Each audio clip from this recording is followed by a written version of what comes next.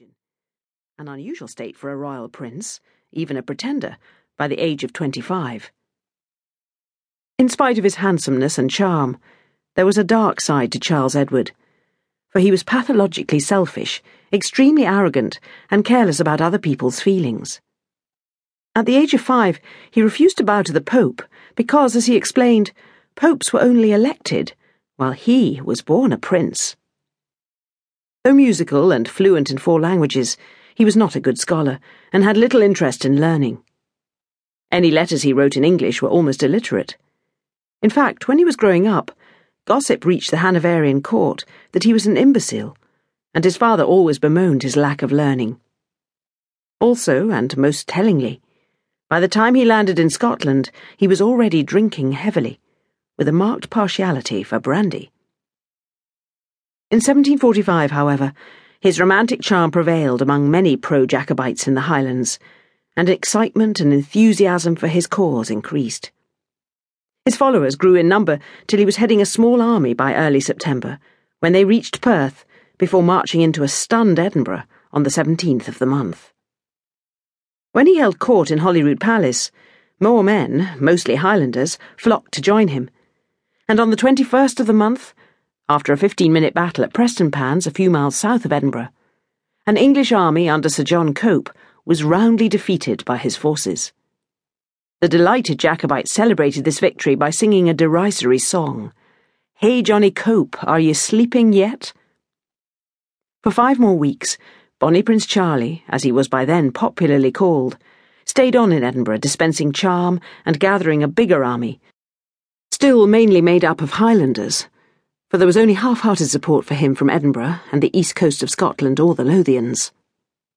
In spite of that, he managed to gather an army of 5,500 men before marching into England, going first to Carlisle and then Manchester. Both cities fell with little opposition, thanks to the brilliant general Lord George Murray, who, after some hesitation, had declared himself on Charles Edward's side. Unfortunately, he and Charles were on bad terms from the beginning, because Murray mistrusted the younger man's judgment, and Charles was suspicious of him, fearing that he might be a traitor. By the first week of December, they reached the outskirts of Derby, only 120 miles from London. There they unexpectedly halted, and, to general Jacobite dismay, retreated in disarray. For the rest of his life, the young chevalier blamed Murray for turning back, and always said that he himself wanted to press on, but was overruled by Murray, who insisted on retreating because their lines of communication were stretched too far, and he felt they could easily be cut off. Charles, and many other people, believed that if the Jacobite army had pressed on, he could have taken London. Spies told him that the Hanoverian King George II had actually made plans to load his personal treasures into a boat and flee down the Thames and back to Hanover as soon as the Jacobite army reached London. Sadly, the retreat from Derby was a total debacle, during which many of Charles's army were slaughtered or made prisoners.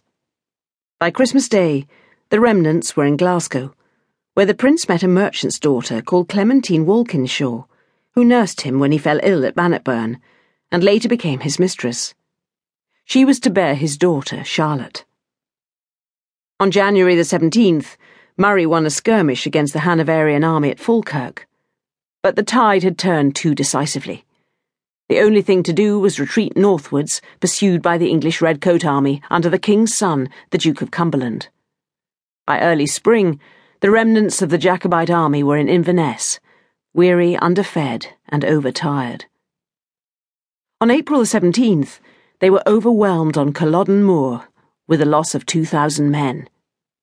Charles and a few supporters fled the field early, and left his supporters to their cruel fate. Many were slaughtered while they slept from exhaustion and hunger.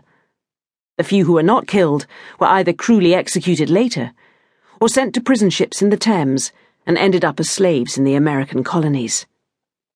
The Duke of Cumberland has gone down in history with the nickname of the Butcher, because of the terrible cruelties he inflicted on Charles's supporters and their families after Culloden. Murray escaped to the continent and was received at the court of Charles's father James in Rome. He and Charles never met again, and Murray died in Holland in 1760.